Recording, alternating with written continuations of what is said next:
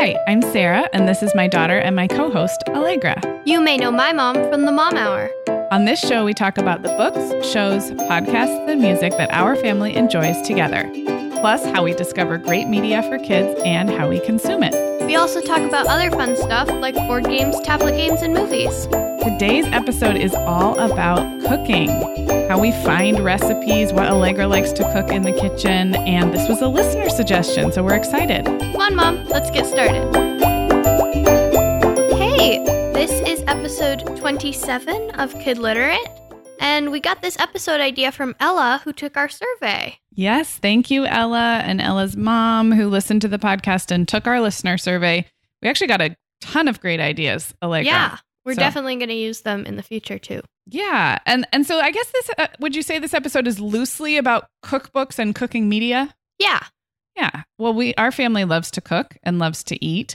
But Allegra, I want you to tell everybody, I want you to brag a little bit, because Allegra just did a school project for Spanish class where she had to cook an entire meal with the cuisine of a Spanish-speaking country and pulled it off like above and beyond without a hitch. Maybe we could even share a snippet of your video on our Instagram. Oh, yeah, that would be fun. It's only 2 minutes and 50 seconds, so it's not that long. We could definitely do that. Yeah, and so the video was sort of how you showed your class and your teacher what you did. But Why don't you talk about what the assignment was and what you actually cooked?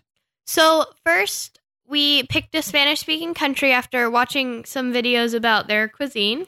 I picked Spain, and I decided to make tapas, which are small plates of different foods. Usually you get them at like a tapas bar or something where you get a whole bunch.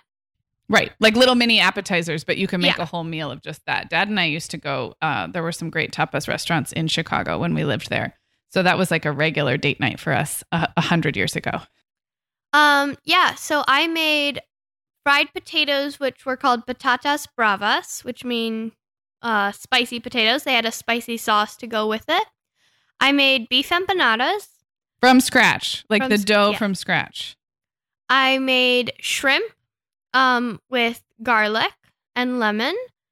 I made dessert, which were these little fried dough balls covered in sugar. And I made toasted bread with tomato on it. Yeah, like a bruschetta kind of thing. Yeah. It was a lot, and you were in the kitchen all day. And what's cool about it is I don't know about your classmates and who has what level of kitchen experience, but I feel like all of your baking and interest in cooking for the last, 7 years, since you were about 6 years old, kind of led up to you being able to do something like this, cook an entire meal, and not a meal that we're familiar with, but a meal that you had no idea what these things even were. One of the recipes even had metric units because it had been translated from Spanish. Like, it was advanced level. So it was really cool. Yeah, it was really fun. So we'll be sure to share some pictures and maybe that video in the show notes and on our Instagram. But let's use that to kind of go all the way back in time and talk about how you got interested in cooking. Now, your dad is a great cook and loves to cook. And his dad, your papa, was a pizza man. And he always called himself a cook, not a chef. But he was a high-level amateur chef or, home cook, as they say. So it's in your genes for sure. Do you have cooking memories from when you were really little? No, not that I can remember. Okay, that's fair. Well, luckily I'm here and I have memories of you helping in the kitchen when you were as little as 1 or 2 years old and baking and helping make pizzas from scratch. And so we have lots of food traditions in our family. But I would say when you were 6 or 7 was when an interest in doing things on your own really took off. And so I thought maybe we could mention a couple of things that nurtured your love of cooking when you were, still probably too young to do it all on your own. One of the earliest ones I remember is in the back of the Highlights magazine for kids, which we've talked about in our episode all about magazine subscriptions. They always had a recipe. I think they still do. And they were great. They were the way they were illustrated and the way the steps were laid out was really easy to follow for kids. It wasn't overly ambitious for the grown-up. I think one of my complaints as a parent is sometimes recipes geared toward kids are a little gimmicky. They're all about making something into a fun shape or experimenting with food science. And it turns into like an entire homeschool project, which may or may not be what the parent is looking for. But I think those highlights recipes, I don't know. I remember one for like an apple crumble that we used to make for dessert, and it was really, really good and simple. It's weird. I have no memory of that. Okay. Well, you were really little. Oh, okay. And the nice thing is about a highlights magazine is you're getting the subscription anyway. So it's not a big commitment to flip to that recipe page and give it a try. So that was one of the earliest things we did with you guys. We've also done a couple of subscription box services, mostly through my sponsor partners on the Mom Hour. So you got to try Kidstir a long time ago. Actually, we were paying Kidstir customers now that I think about it. Yeah, I think I got it for Christmas one year. I remember because for Christmas the box hadn't come, but More got me 2 like kitchen knives that were colored, and we still have them. We do still have those. One was yellow and serrated, and one was just normal and red. And so she gave me those and then told me about Kidstir, and then so we were paying sponsors of Kidstir. You're right. We were paying customers. They later sponsored the Mom Hour, so I confused those two things. Kidstir was a really good one for young kids, and I know a lot of people like Radish Kids as well. I haven't tried that one. And then a couple of years ago, we got to try America's Test Kitchen Kids subscription.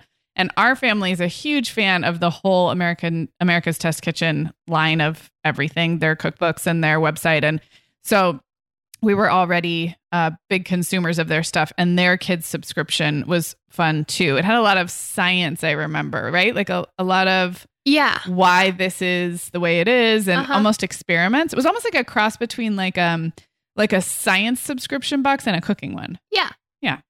So that was fun. So I think those can be really fun ways to nurture a younger kid's love of cooking.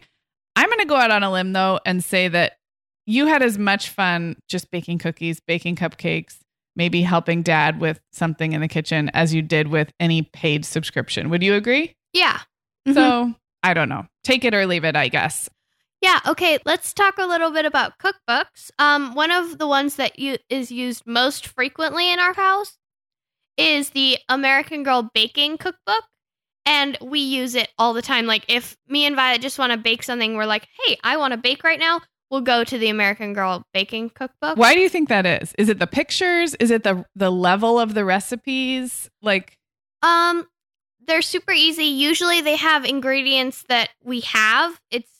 But I like that you mentioned pictures because I really like it when there's a picture for every recipe. Because if I've never heard of it, I'm like, wait, but what does that look like? Would I even like it? Like, there's one thing called like elephant ears that I would have no idea what they were talking about. And I would be like, I don't want to make this. Like, I think grownups are the same way. You know, I think it used to be a lot.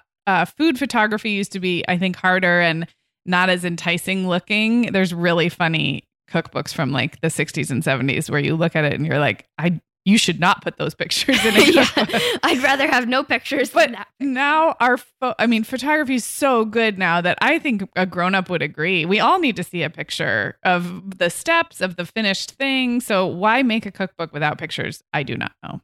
Yeah, and this one has really great pictures and they're really easy recipes to make and they're really tasty too. I would say it doesn't have a lot of American Girl branding other than it's published by the American Girl company. Yeah, it's not like bake this with your dolls. No. And like...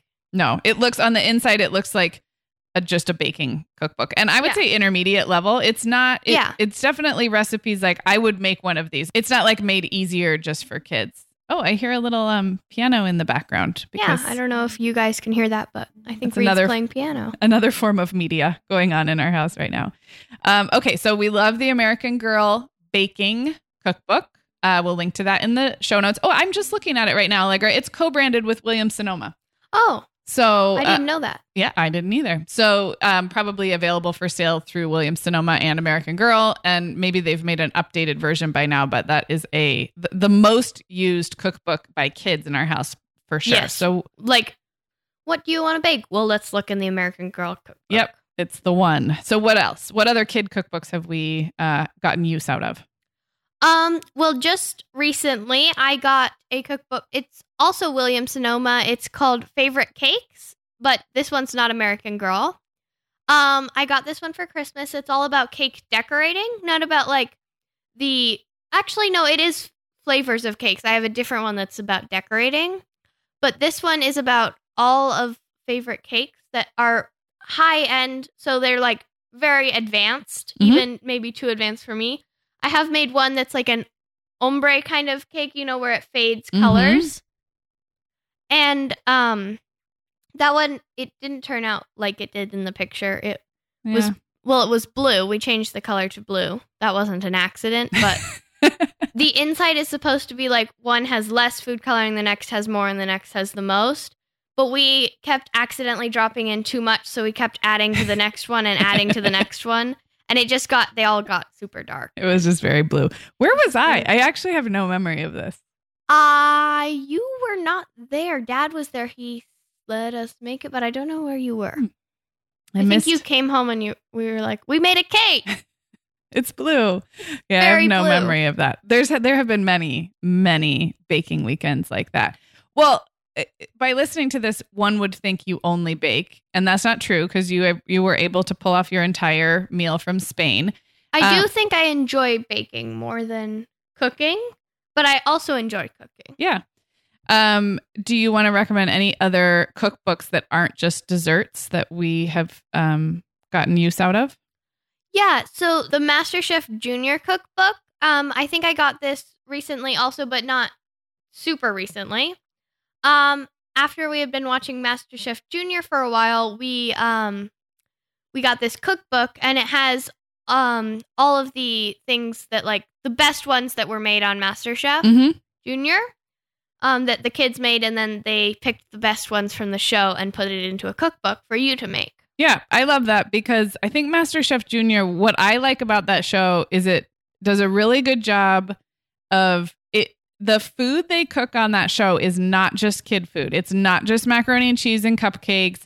Those kids are very talented. Yeah, they'll make chefs. Like seafood with like the way they talk about their food is very like have this with this and this. Yeah, very mature, and they use ingredients that typically kids might not like seafood and spicy stuff. And so even just by watching MasterChef Junior, I think kids get an appreciation for like, oh, okay, like these kids are cooking with and eating food that isn't quote unquote kid food. And then you get the cookbook and you can make those recipes. Now, does it magically make all kids want to be that adventurous? No, but I think it normalizes kids using more grown-up recipes and ingredients. Yeah.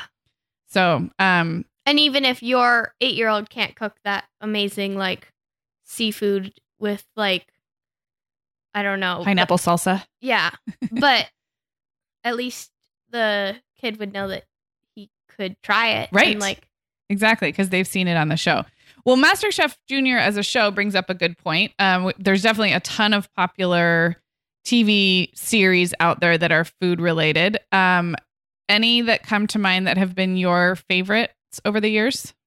Yeah. So a while ago, I think I was like 8 or 9, and I was browsing on Food Network, which we don't really use very often. And I found this show called Kids Baking Championship. And one episode sticks out most in my mind. They made food where it was a dessert, but it looked like a savory food. Oh, that's so weird. So like somebody made a burger that looked something. He made like a cake that looked like a burger. Like it had like chocolate, like brownie crushed into like a patty, and then like pound cake buns, and they each got assigned a different food. And then, so it's all kids and it's all dessert baking. And are they pretty good? Yeah, they're good bakers, but they're not as good as MasterChef. They're they're not terrible like on Nailed It, which doesn't have kids, but they're not like as skilled as the MasterChef. They make mistakes and stuff like that. Okay. Yeah, that's a good one. MasterChef Junior, we've really liked. And then we did a episode about TV shows to watch as a family last year, and I think we mentioned several shows. I feel like the baking shows and the cooking shows are pretty popular right now. Yeah. So we'll link to some of our favorites in the show notes, but also I think any of them can be good at inspiring your kids to think about food, I guess is my point. Whichever ones you like, except maybe Nailed It, which is not my favorite. Well, we wanted to mention the Toca Boca video games, I guess iPad games, apps, because we've mentioned them on the show before, and they're great for preschoolers on up. And there's several that actually give you kind of a realistic cooking experience, right? So you talk about that. So one is called Toca Kitchen, and it has like 4 different people that you can serve. One is a cow, so they're not completely realistic, but then you can take some food out of this fridge and it'll look like a piece of meat, and then you can slide it into a pot, and then you can stir it around while it like boils, or you can put it into a pan, or you can cut it up by like drawing lines through it. It's realistic, and you can do like, you can blend it in a blender. Well, that's fun. And then you can feed it to the person. I think there have been updated ones. There's like Toca Kitchen 2 and Toca Kitchen Monsters, where you feed monsters and they have like weird foods that aren't actual I food. remember Violet loved that one. Yeah, there's like weird like berries and stuff. And sometimes the person will refuse to eat it if you've mixed like raw meat and carrots, and like they'll just like, mm-mm. Oh, that's fun.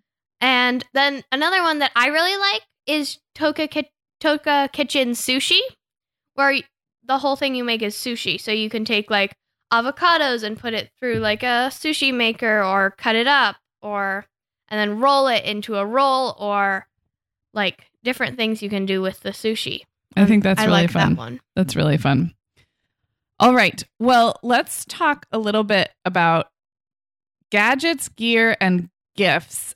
And Allegra, just because you did show an early interest in cooking, I feel like you got so many cooking themed presents, gifts over the years, some better than others. We don't have to spend a ton of time on this, but I'm thinking like an example would be a cookie cutter set, or like a youth-sized apron and hat and hot pad or oven mitt. Like there's a lot. I wonder if you remember any that really stood the test of time and weren't gimmicky. Because I think my opinion is by the age of 7 or 8, most kids can learn to safely use regular adult cooking tools. But maybe there are some gifts you've received that really did help you just get excited about cooking. Yeah. So I've already mentioned those knives, which we still have. And those ones aren't like kid knives. They're smaller and easier to hold for younger kids. But they're sharp, and we use them in the kitchen, and you and Dad use them too. Yeah, I like them. We'll definitely link to those. Yeah. And then just recently I got a professional style piping tips set. So it comes with baking piping bags and all of the tips you could imagine. Like tips 50. for making flowers, tips for making grass, tips for just making just piping normal, and like all kinds of fancy tips. And so we used those when we made gingerbread houses this year, and they're useful when you want to make. We haven't really used them a lot yet, but we haven't made a lot of cakes recently. And they came with a nice like storage case. So maybe the moral of this part is that adult cooking supplies sometimes are better even than the stuff made for kids, unless it's really specific. Yeah.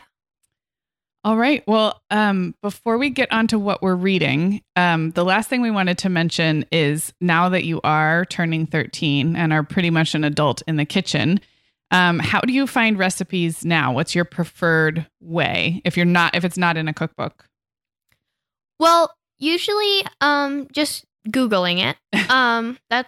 I do that a lot if I'm looking for like just anything to bake, or like, hey, I want to make blondies, but we don't have any recipes in cookbooks. Then I'll just look up best brownie recipes with chocolate chips or something. Love just that. Simple like that. But recently you introduced me to the New York Times cooking app, which is a subscription app with a bunch of recipes online. It's from the New York Times, and they have like tons of recipes. One thing I like is once you use an ingredient, you can like gray it out on the app. Yeah. Oh, as you go? as you go. Oh, that's really smart. Like you're checking off the steps. Yeah, with the instructions too, like you click on the one that you're on, and then once you're done with that step, you can click on to the next one, which is good for me because often I just like skip over instructions in baking. That's one thing that trips me up. The good news is you've kept at it, even though you do have that tendency. The New York Times cooking app also makes it really easy to build a grocery list based on a recipe. I like that. And you can also make little saved folders. So for a while, we were trying to use that for our dinner ideas too. And I would tell you and Reed, go into the app and look for things that look yummy and save them to a folder. And then, you guys were kind of part of the recipe search yourself. Yeah. Okay, so at the end of all of our episodes, we say what we're reading and what you're reading. So what are you reading, Mom? Well, I just finished All Creatures Great and Small by James Herriot, and I loved it. And I am now reading Untamed by Glennon Doyle, which is like uber bestseller right now. So half the moms listening probably have already read it. I think it'll be quick. And what are you reading? So I'm reading 2 books right now. I am reading Sapiens, A Brief History of Humankind by... I'm going to say it for you. Okay. Yuval Noah Harari. Yuval Harari, I think is his name. But that one is an adult book. But one book that I'm reading that is a kid's book, well, like not an adult book, is The City of Ember by Jeanne Duprow. I'm going to say Jean Duprow, but I think your guess is as good as mine. Jeanne. Yeah. Okay. Sorry. Jean. It looks like there's more there than there really is. Yeah. And so that one's really good. I'm in the middle of The City of Ember. It's a dystopian one. I've been into those lately. Mm-hmm. And it's really good. Awesome. And you're still reading on the Kindle. Now I cannot get her off the Kindle. We've tried to give her a hardcover, like real book. And you were like, no, I cannot do that. All right. So we got an awesome email from Amy Beth. Amy Beth, thank you so much. She has a 6-year-old and then 3-year-old twins, all boys. And she sent us a big long list of what everybody is reading. So if you have 6-year-old and 3-year-old kids, boys especially, but we think all books are for everyone. I'm going to put all of Amy Beth's suggestions in the show notes, divided up by age. But we'll mention a couple here. So Connor, who's 6 on his own, is reading the Zoe and Sassafras series and the Dragon Masters series. I know Reed loved Dragon Masters. Oh, and 13-Story Treehouse. So a whole bunch of early chapter book series. Great ideas from Connor, who's 6.